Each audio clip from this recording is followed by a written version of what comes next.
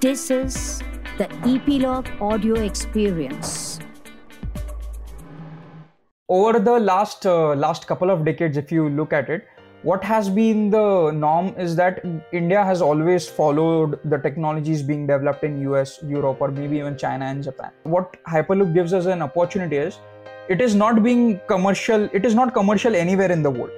And this is a stage, or this is a platform where we ourselves can develop this and be one of the leaders of the technology globally, so that we not just develop this for India, but we develop it and then expand it to the neighboring countries. And I think this is kind of the first time that such a technology we can be a leader at such a huge stage, at such a global stage. Hello changemakers, I have a question for you. What if you could move across the city by the time your popcorn is baked? What if you could move across the country by the time you finish a movie? What if the medicine that one needs in the dire need of time can be delivered in just minutes, not days, across the globe? Dear listeners, in the past we have had many discussions about the problems that our society faces, but also the solutions about these problems. And today on this episode, for the first time ever, we are not discussing problems of the present, we are not discussing the past, we are discussing the possibilities of future. My name is Rohan Thakar and welcome to Being the Change, a podcast where I speak with mavericks of this society. And in this episode, I have with me the young and dynamic founder of Quintrans Hyperloop, Pranay Lunia. Quintrans is Asia's first ever Hyperloop project, which is being undertaken right here in India, and it's a proud moment for all of us to witness what could be happening in the next decade when it comes to transportation. I hope you enjoy this episode as we discuss the possibilities and how Pranay and his team are developing Quintrans to become the world's best ever Hyperloop project. Enjoy the conversation. Thank you so much, Rohan. That was an amazing introduction. And in this episode, we thought, why not have some participation from you listeners? So we have a guest as well here, and the guest name is Idant Haldankar. Hi, I'm excited to be a part of this and really excited to know more from people who are working at Hyperloop. My brother himself is kind of traveling from Mumbai to Pune, and he's also excited to see how his travel journey can reduce in minutes. So Yeah, what if I think this is as good as time travel, because by the time you are finishing your lunch, he's already there. yeah, right. So, Pranay, please tell me more about this. How did you come up with this idea? When did you begin work on this? And just to give a background to those who are not much aware about Hyperloop, so please tell them about this. Sure. So it's a very simple story. So in my first year of engineering, I'm a mechanical engineer, by the way. So in my first year of engineering, I came across Hyperloop for one of my presentations, I guess. And at that time, just like any other typical engineer, you get fascinated by the technology. So I dived deep into it, and I realized that so a Pune-Mumbai Hyperloop was being signed, and something was coming up, and I realized that Pune-Mumbai could be done under 15 minutes, 20 minutes. And that is when it struck me, because being someone from Pune, I travel to Mumbai very frequently, and I realized the pain. Even with the expressway, you take 3 hours, 4 hours for that. So then I eventually dived deep into it, started understanding the technology and all. And at that time, I came across the SpaceX Hyperloop Pod competition. So this was a competition held in US by SpaceX, that is by Elon Musk himself. And then I realized that maybe this is something that we could work on. At that time, my motive was only to work as a research unit, as an engineering student who could work on the technology. So then I started a team within MIT Pune. I worked on the technologies for around 3.5 years. And over those 3 years, I participated in multiple global competitions, that is SpaceX one, the one in Europe, etc. And then finally, 3 years later, I, along with my co-founders, realized the potential of the technology, and understood why India needs this, or why there's a huge impact that it can create in India. And this is how we started Quintrans. Superb. So you are Asia's first program for doing anything like this. Right. So again, there are like a lot of research units within universities, mostly from I'm India. sure. There was one Yeah. from Japan, I think, but mostly within India itself. And then as a private startup, we were the first one from Asia. So there Okay. were some in US and Europe, but in Asia things were not kicking off. And that's why we thought maybe we can begin with this. I actually thought that China would be quite ahead in this, but So they are China, nowhere. China were like more focused on their maglev system itself, and they were trying to, go more than 500, 600 kilometer per hour. But Okay. from what we understand, China is also working on something similar as a technology, but it's within the government. Okay. So theoretically, this can go almost 1.2 times the speed of sound, right? Theoretically, yeah, you could, but it is at this stage it is said that we could go at a top speed of 1,000 kilometer or 1,200. Okay. So we keep it transonic, that is just under the speed of sound Okay. Okay. For efficiency. for efficiency. Superb. So, please tell me, like maglevs are something which has been there for a long time now. In fact, even in India, a project was under work for quite some time. How is it different, and why should India have this specifically? So, whenever you want to go fast in an object or a vehicle, there are two problems that you usually face. That is rolling friction and an aerodynamic drag. That is the air resistance you face against your vehicle. And to eliminate both of these, first to eliminate the rolling friction, what you do is you start removing the contact between the wheel and the road, or the wheel and the track. And this is how maglev came into the picture. So you started levitating trains using magnets on the track itself. And this was the original concept of levitation. That's how the Chinese maglev, the Japanese bullet trains came into picture. But now your second villain in the story is the aerodynamic drag. So the faster you go, the more drag it is going to create. You might have felt this when you keep your hand out of the window going at high speeds in your car. So that is your second villain. And now to eliminate that, what we do is we place that vehicle inside a tube, and we partially remove the air out of it. So we remove almost 90 to 95% air out of that tube. And hence you don't have any aerodynamic drag, you don't have rolling friction. And it is, as a result, we can grow at speeds of 1,000, 1,200 kilometer per hour with a very limited amount of energy. So it's like the work is similar to maglev, but you are in a vacuumized chamber. There are some dissimilarities to maglev. I mean, there are some changes done, but overall the changes are in such a way that the the Hyperloop is more efficient in terms of the operational costs compared to maglev. Got it. I would like to know more about how did you start planning on this project, and how did you start getting people to support you one by one? Right. So initially, I think the one big huge task was to make people understand what Hyperloop is. Yeah. So that itself was a big headache for us, because people thought that this was some kind of rocket science. And It's right out of the comic book of a Marvel or a DC. So yeah, but the lot of the technologies already exist, and we just have to integrate it. So that was kind of a challenge for us to get people to understand what it is. But sooner or later, we realized that what kind of people we need to tap into and who are ready to work with such technologies.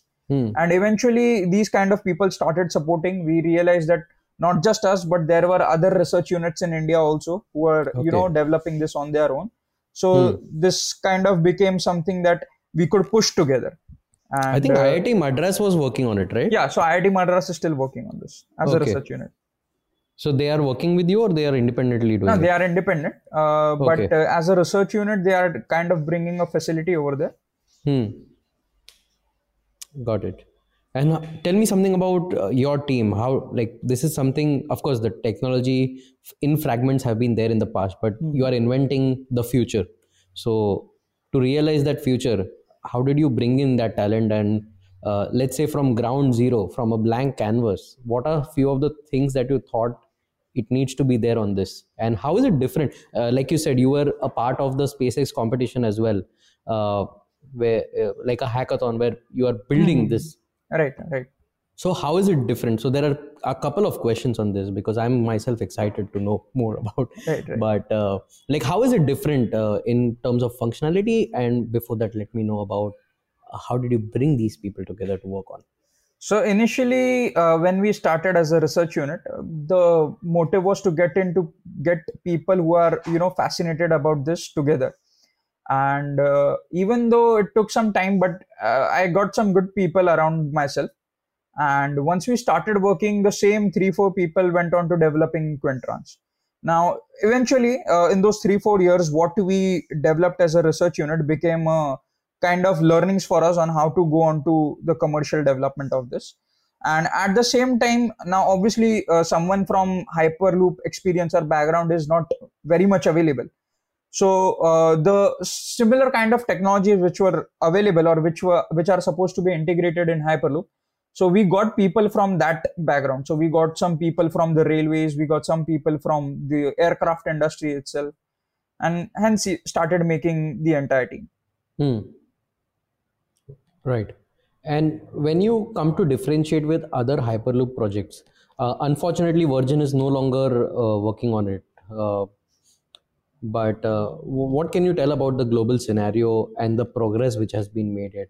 So globally, there are around 6-7 companies. All of them have good amounts of funding, and most of them are working on their own pilot projects. So as you mentioned, there was one passenger test carried out in Nevada, US. And similarly, now larger pilot setups, 10 kilometer, one is around 5 kilometer being developed in US, around a 3 kilometer setup being developed in Europe. So these setups will be very important for creating standardization, regulations, and doing the safety checks required for passenger movement, etc. And in terms of functionality, is it any different from what you're doing, or is it based on a similar layout? So overall, the concept of Hyperloop on how it works, creating the partial vacuum and levitating, it is same for all the companies. But how do you implement it is very different. So let me give you an example. So there is a linear motor which is used to propel the pod to go ahead. Now, some companies put that motor on the pod, while some companies put that motor on the track.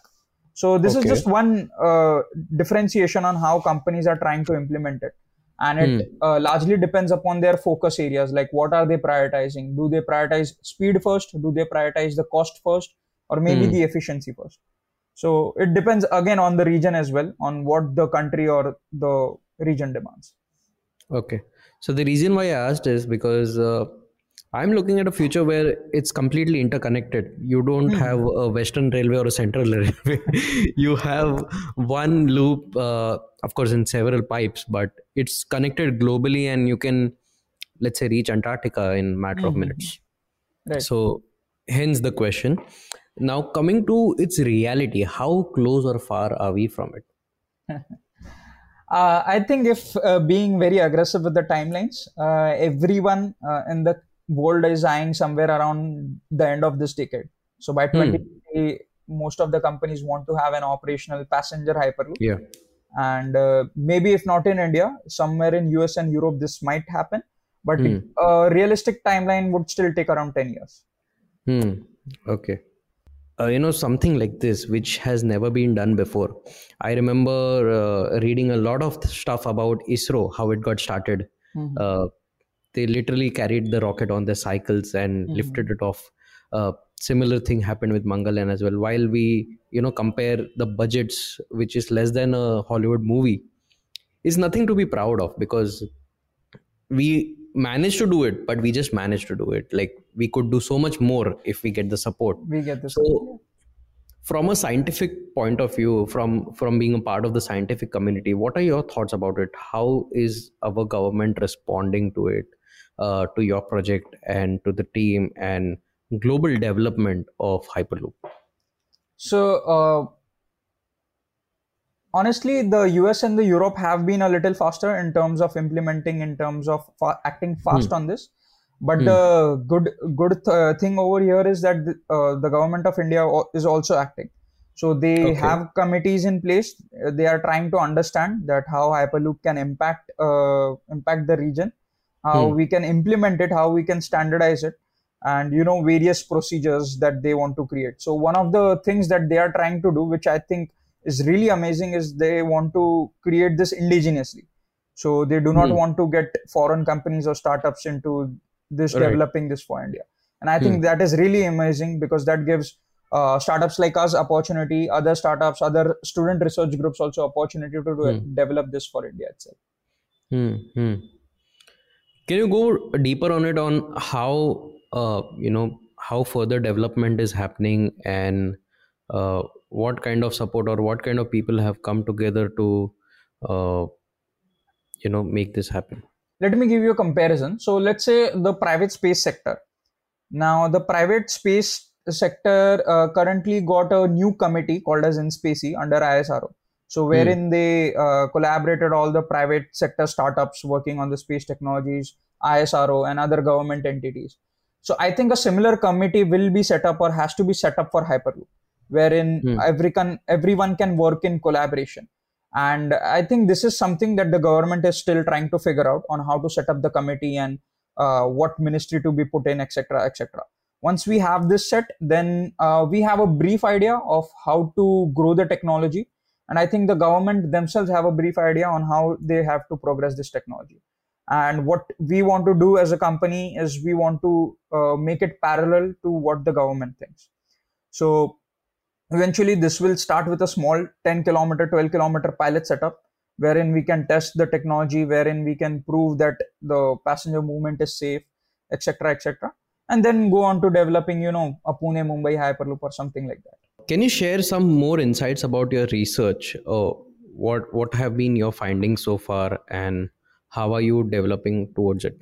Yeah, so I think, as I mentioned, so Hyperloop, a lot of technologies of Hyperloop are already existing, and we Yeah. just have to integrate it. But eventually, what has happened is that over the years, a lot of companies have worked on a lot of different technologies. As I mentioned, that someone is implementing it in X way, someone is Hmm. implementing it in Y way.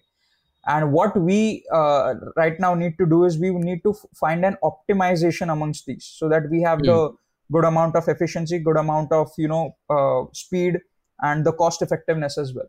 And hence, right now, as a company, our focus is on to bring the overall capital expenditure, because overall there has been this thought that Hyperloop is pretty expensive to implement, Hmm. and this is something that we feel that this can be brought down, or the capital expenditure overall can be brought down even cheaper than the bullet trains or maglevs of the world. Hmm. Hmm. So as a company, our research was focused on that, and hence we started developing tubes made out of concrete rather than steel, so that Okay. the cost majorly decreases.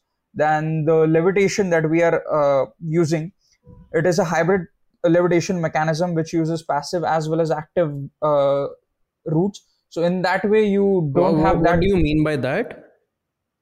So in levitation, you have multiple ways of levitating, and basically you classify them as active and passive levitation. So in active levitation, you constantly have to give them some kind of energy, basically Okay. electricity, so Hmm. that it can levitate. While It in can continue moving forward. yeah, while in passive levitation, what you do is you use permanent magnets, very strong magnets, and once you gain a speed, so it starts levitating automatically. So this eventually saves the energy, because you don't have to supply energy to it. So we are kind of building a hybrid mechanism wherein we can use both the technologies and save the overall cost, but at the same time give you the same amount of confidence, same amount of performance. Gotcha. And we are at midpoint of this conversation, and I would like to introduce our guest for the day again, Idant. Uh, do you have any questions for our special guest, Pranay? Hi, Pranay, and really good information here. I come from a software engineering background, and I was always curious about how do you do the feasibility check.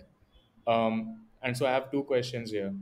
Hyperloop is supposed to be built underground or above the land surface, and in either situations, when it's going to be covering big distances, how would you check and maintain that the vacuum pressure is always like the vacuum is always maintained under different weather conditions and rapid changes in the weather, just Right, like you right, know right, right.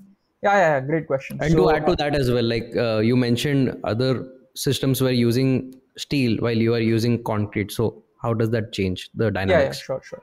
So, answering your first question, Idant, pardon me. So, Hyperloop can be built underground, it can be built on the ground as well as elevated like metros. So, this is one of the unique advantages of Hyperloop again. So, what happens is, let's say for a topography or for a region, you have a lot of settlements over the place. So, essentially, what you want to do is you want to go underground so you don't disturb those settlements. And in some places where you know that you have enough land available so that you can build pillars, you can build pillars. So this is the flexibility Hyperloop can give. And in a route, let's say from A to B, you can have possibilities of all three mixing together.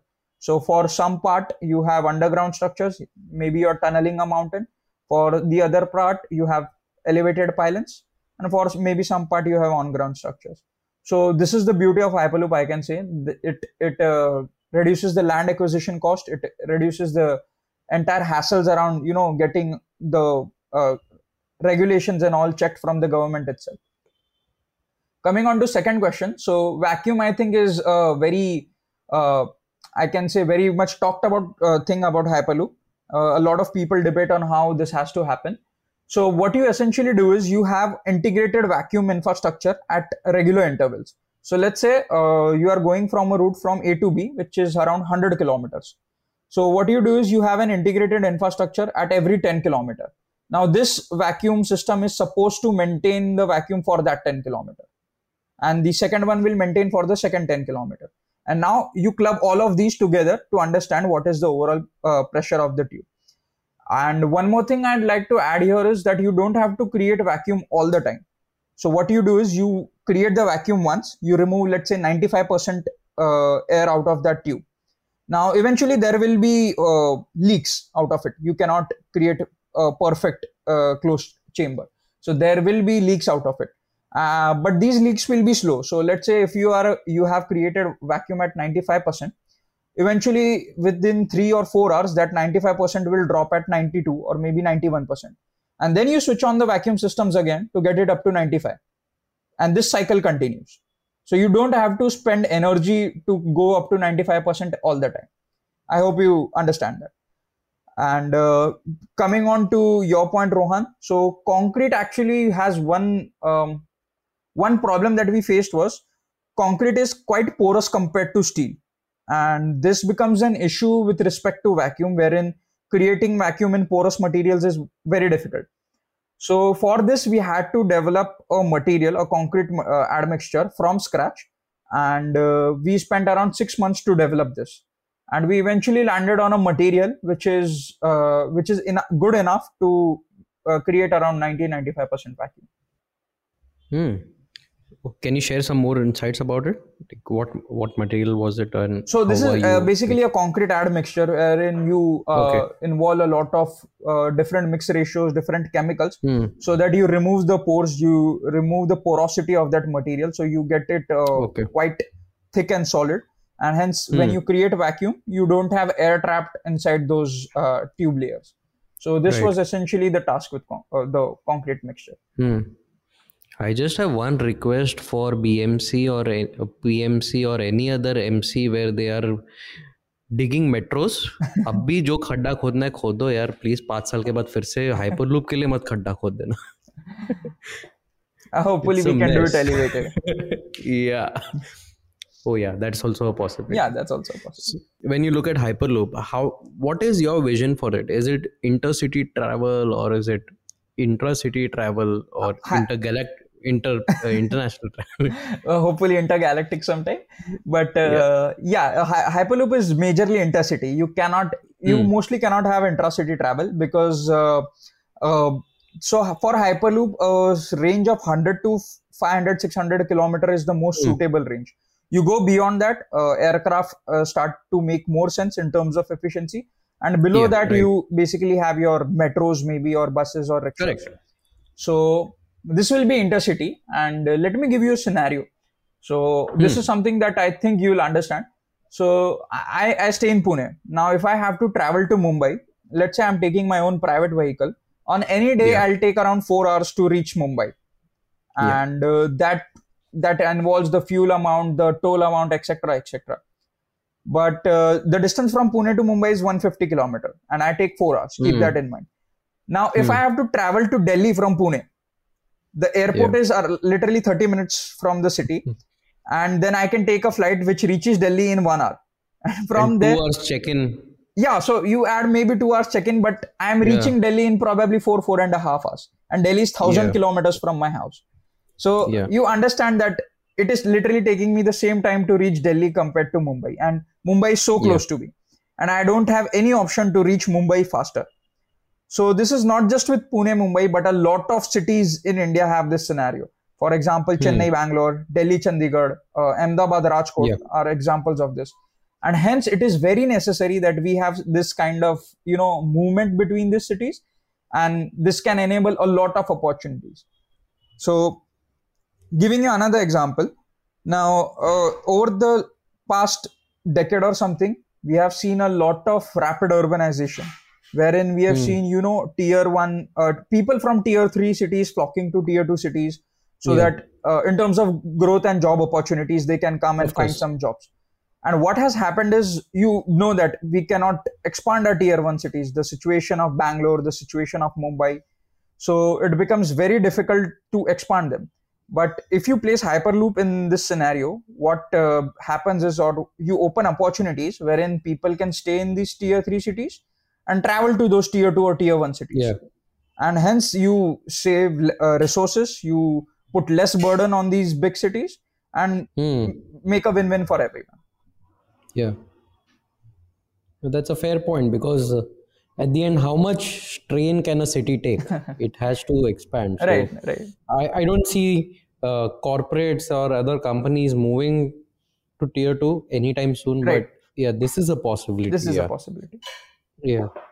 Now tell me something about how far have we developed when it comes to your research facility? Like what kind of development is going on, or how big is your loop? So currently we had tested it in an open air track, wherein our major focus was to test the linear motor and the levitation itself. So these were the part of the technologies that we fixated on, or we tried and tested on. Then our major focus was to get this technology to be put inside a vacuum place. So currently there are 3 major infrastructure or major technologies that we are focusing on. That is the tube, so that we can create vacuum, the linear motor, so that we can propel, and the pod itself. Pod is the vehicle of Hyperloop, and this pod or the vehicle consists of the magnets used for levitation, etc. So these 3 are the technologies that we are focusing on, and we have developed several prototypes of linear induction motor. We have developed a couple of prototypes of the pod as well. Now that is down to some scale, but right now we are developing a full-scale concrete tube, so we can realize that what kind of vacuum it can create and what kind of vacuum it can hold. But over the next 12 to 18 months, our plan is to develop a 100-meter pilot setup in Pune. So in this 100-meter pilot setup, we'll be showcasing the all these technologies integrated together, showcasing the commercial technologies of levitation, the linear motor, the concrete tube itself, and all of them moving together. There's one more use case it came to my mind, is about transportation. So it's not just about you commuting, it's also the goods which takes days and months to travel by sea or by air. It can be done in matter of minutes. Right.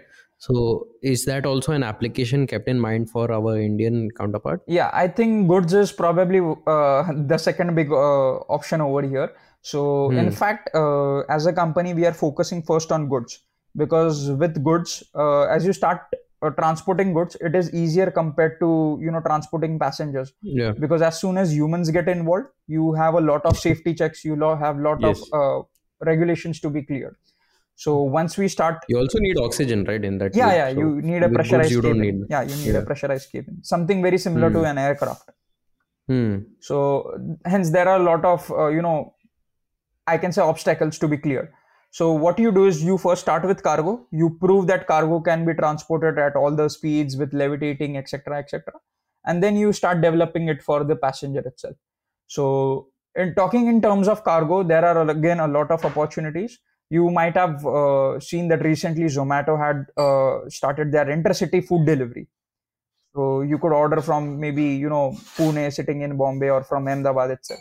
So such kind of opportunities get open up because you can have those kind of foods delivered within 30 minutes. And these are essentially the niche markets or the targeted customers that we can have: intercity deliveries, fast cargo movement, specialized prioritized cargo, where you have to move rapidly. So another example of this, or we realized this, was during the pandemic, the COVID pandemic. Yeah. Pune was Medical supplies.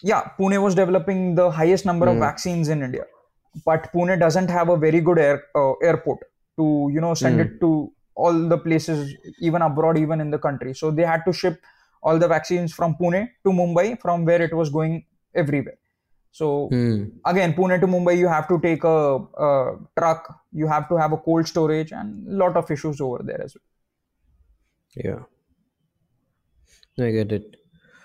I specifically want to speak about challenges. I'm sure building this is not easy, and A lot of challenges. especially when you are in a field which involves a collaboration between the public and the government. So whether you want it not or not, challenges, friction, it tends to come in place.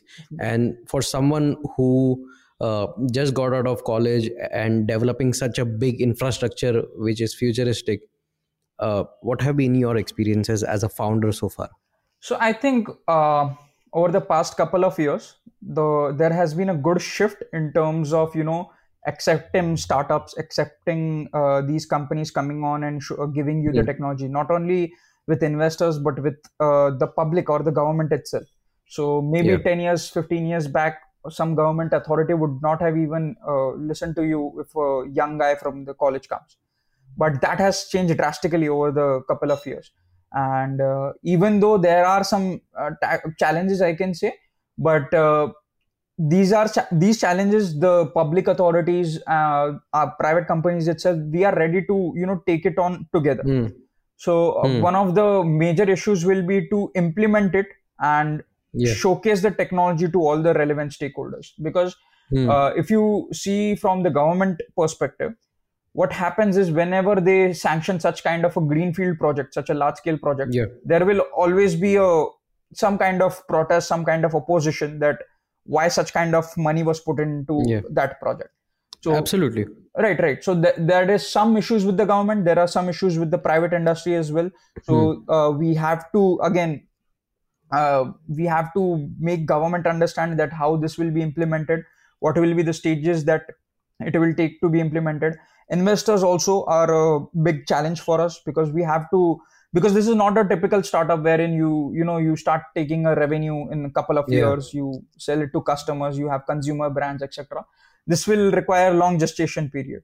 Till the time you start developing, you start having revenues coming from the stream. So getting everyone on board to the idea, getting everyone to develop a business model around this itself is a task, because this is something that has not been developed not only in India but globally as well. So everyone is trying to learn, everyone is trying to understand on how we can implement it. So there has to be people who are taking these big bets. Just out of curiosity, if we consider the Bombay Pune project, what would be the budget to make this a reality in today's time? So I think the previous company had mentioned a budget of $10 billion, which could roughly be around 75,000-80,000 crores today. But giving our estimate, our company's estimate, we are still looking at somewhere close to $5 to $6 billion. That would be around 30%, 40% less than the previous company mentioned. So as I mentioned, that was our focus, to reduce the cost. And also to mention, the Pune-Mumbai region is very, very difficult. It's a busy road. Busy as well as it is very difficult in terms of hilly. It's topography, right? So Pune is at a particular elevation, then you have ghats over Lonavala, Khandala region, and then you suddenly have a drop around Mumbai. So the region is difficult in terms of topography. That's why it would take a little bit more compared to other routes. Do you think if you could have, picked up a simpler location? Of course, it's still in development and a lot of things are yet to be done in future. But, if you were to put up a project, a other than Bombay Pune, do you think you could pick up a simpler route so that a journey can begin from So somewhere? we have identified like 28 routes across the country wherein Hyperloop can be put in. So we looked at these regions in terms of what is the traffic density, what is the cargo movement happening, what is the distance between them, etc., etc. And typically Pune Mumbai is not the first corridor we are planning, because obviously it is, as I mentioned, it is very difficult. It's a complicated It is a technical complicated part. region. But eventually that will be one of the dream projects to be done, because Pune Mumbai has a huge amount of traffic, probably the highest in India. So yeah, but other regions, maybe I can give you some examples, is Ahmedabad to Rajkot is a very flat region, so you don't have much hilly regions in the area. The elevation is also same. Then we have Delhi to Chandigarh. You have Jaipur to Udaipur, again a desert area, so you don't have literally anything to be complaining about. You have Bangalore to Chennai. You have Bangalore to Kochi, etc. Bangalore to Hyderabad as well. So these are some regions that can be connected. Are you also looking at port collaborations? Yeah. So we are in talks with multiple ports as of now. So what we want to do essentially as of now is we want to develop a small scale 10-12 kilometer setup along with the port, so that we can transport that shipping containers or the goods from the port to the nearby railway line or nearby warehouse unit, whatever is in the region. And this acts as a very good first pilot project, because it is not just a standalone project, but and you can move goods, you can earn revenue from it, and at the same time you are proving your technology to the stakeholders, be it government, be it investors, that this can work. You give economic feasibility around this, you give a case benefit that this is better than the other options that we have. Yeah. I wish to come to a very important part here. You are someone developing such a futuristic project which can transform the way we look at commutes, we look at goods transportation, we look at healthcare, and of course food and entertainment is also part of it, where you're building so many things. You're building one infrastructure that can change the way we look at humanity. There are so many people out there who are looking at other countries for opportunities, who are looking at who are not looking at India as a place to stay, place to work, place to develop. And here you are using the same technology that European and American corporations are working on. Is there anything that why did you choose to stay here and not go anywhere else where this could be developed much faster? I think there is this is something that we have often discussed amongst the teams, amongst the other Hyperloop players as well. Yeah, because I'm sure across the globe people would be poaching you right now. Right. Because over the last couple of decades, if you look at it, what has been the norm is that India has always followed the technologies being developed in US, Europe, or maybe even China and Japan. And this has always been the norm. We just take the technology, we put a layer on it for saying that it's Indian or indigenous, and we develop it and throw it here in the country. But what happens with Hyperloop, or what Hyperloop gives us an opportunity, is it is not being commercial. It is not commercial anywhere in the world. And this is a stage, or this is a platform where we ourselves can develop this and be one of the leaders of the technology globally, so that we not just develop this for India, but we develop it and then expand it to the neighboring countries. And I think this is kind of the first time that such a technology we can be a leader at such a huge stage, at such a global stage. So this kind of perspective, this kind of vision opens up that in fact, rather than the other countries, we have more growth opportunities here in India. What is your thought about the ongoing economic scenario and its impact on the transportation projects across the globe? So I'm not much of an economic analyst myself, but from what I understand and from what I've been seeing, India wouldn't get much affected with the kind of problems that US is facing, and majorly with them saying that they'll be going into a recession.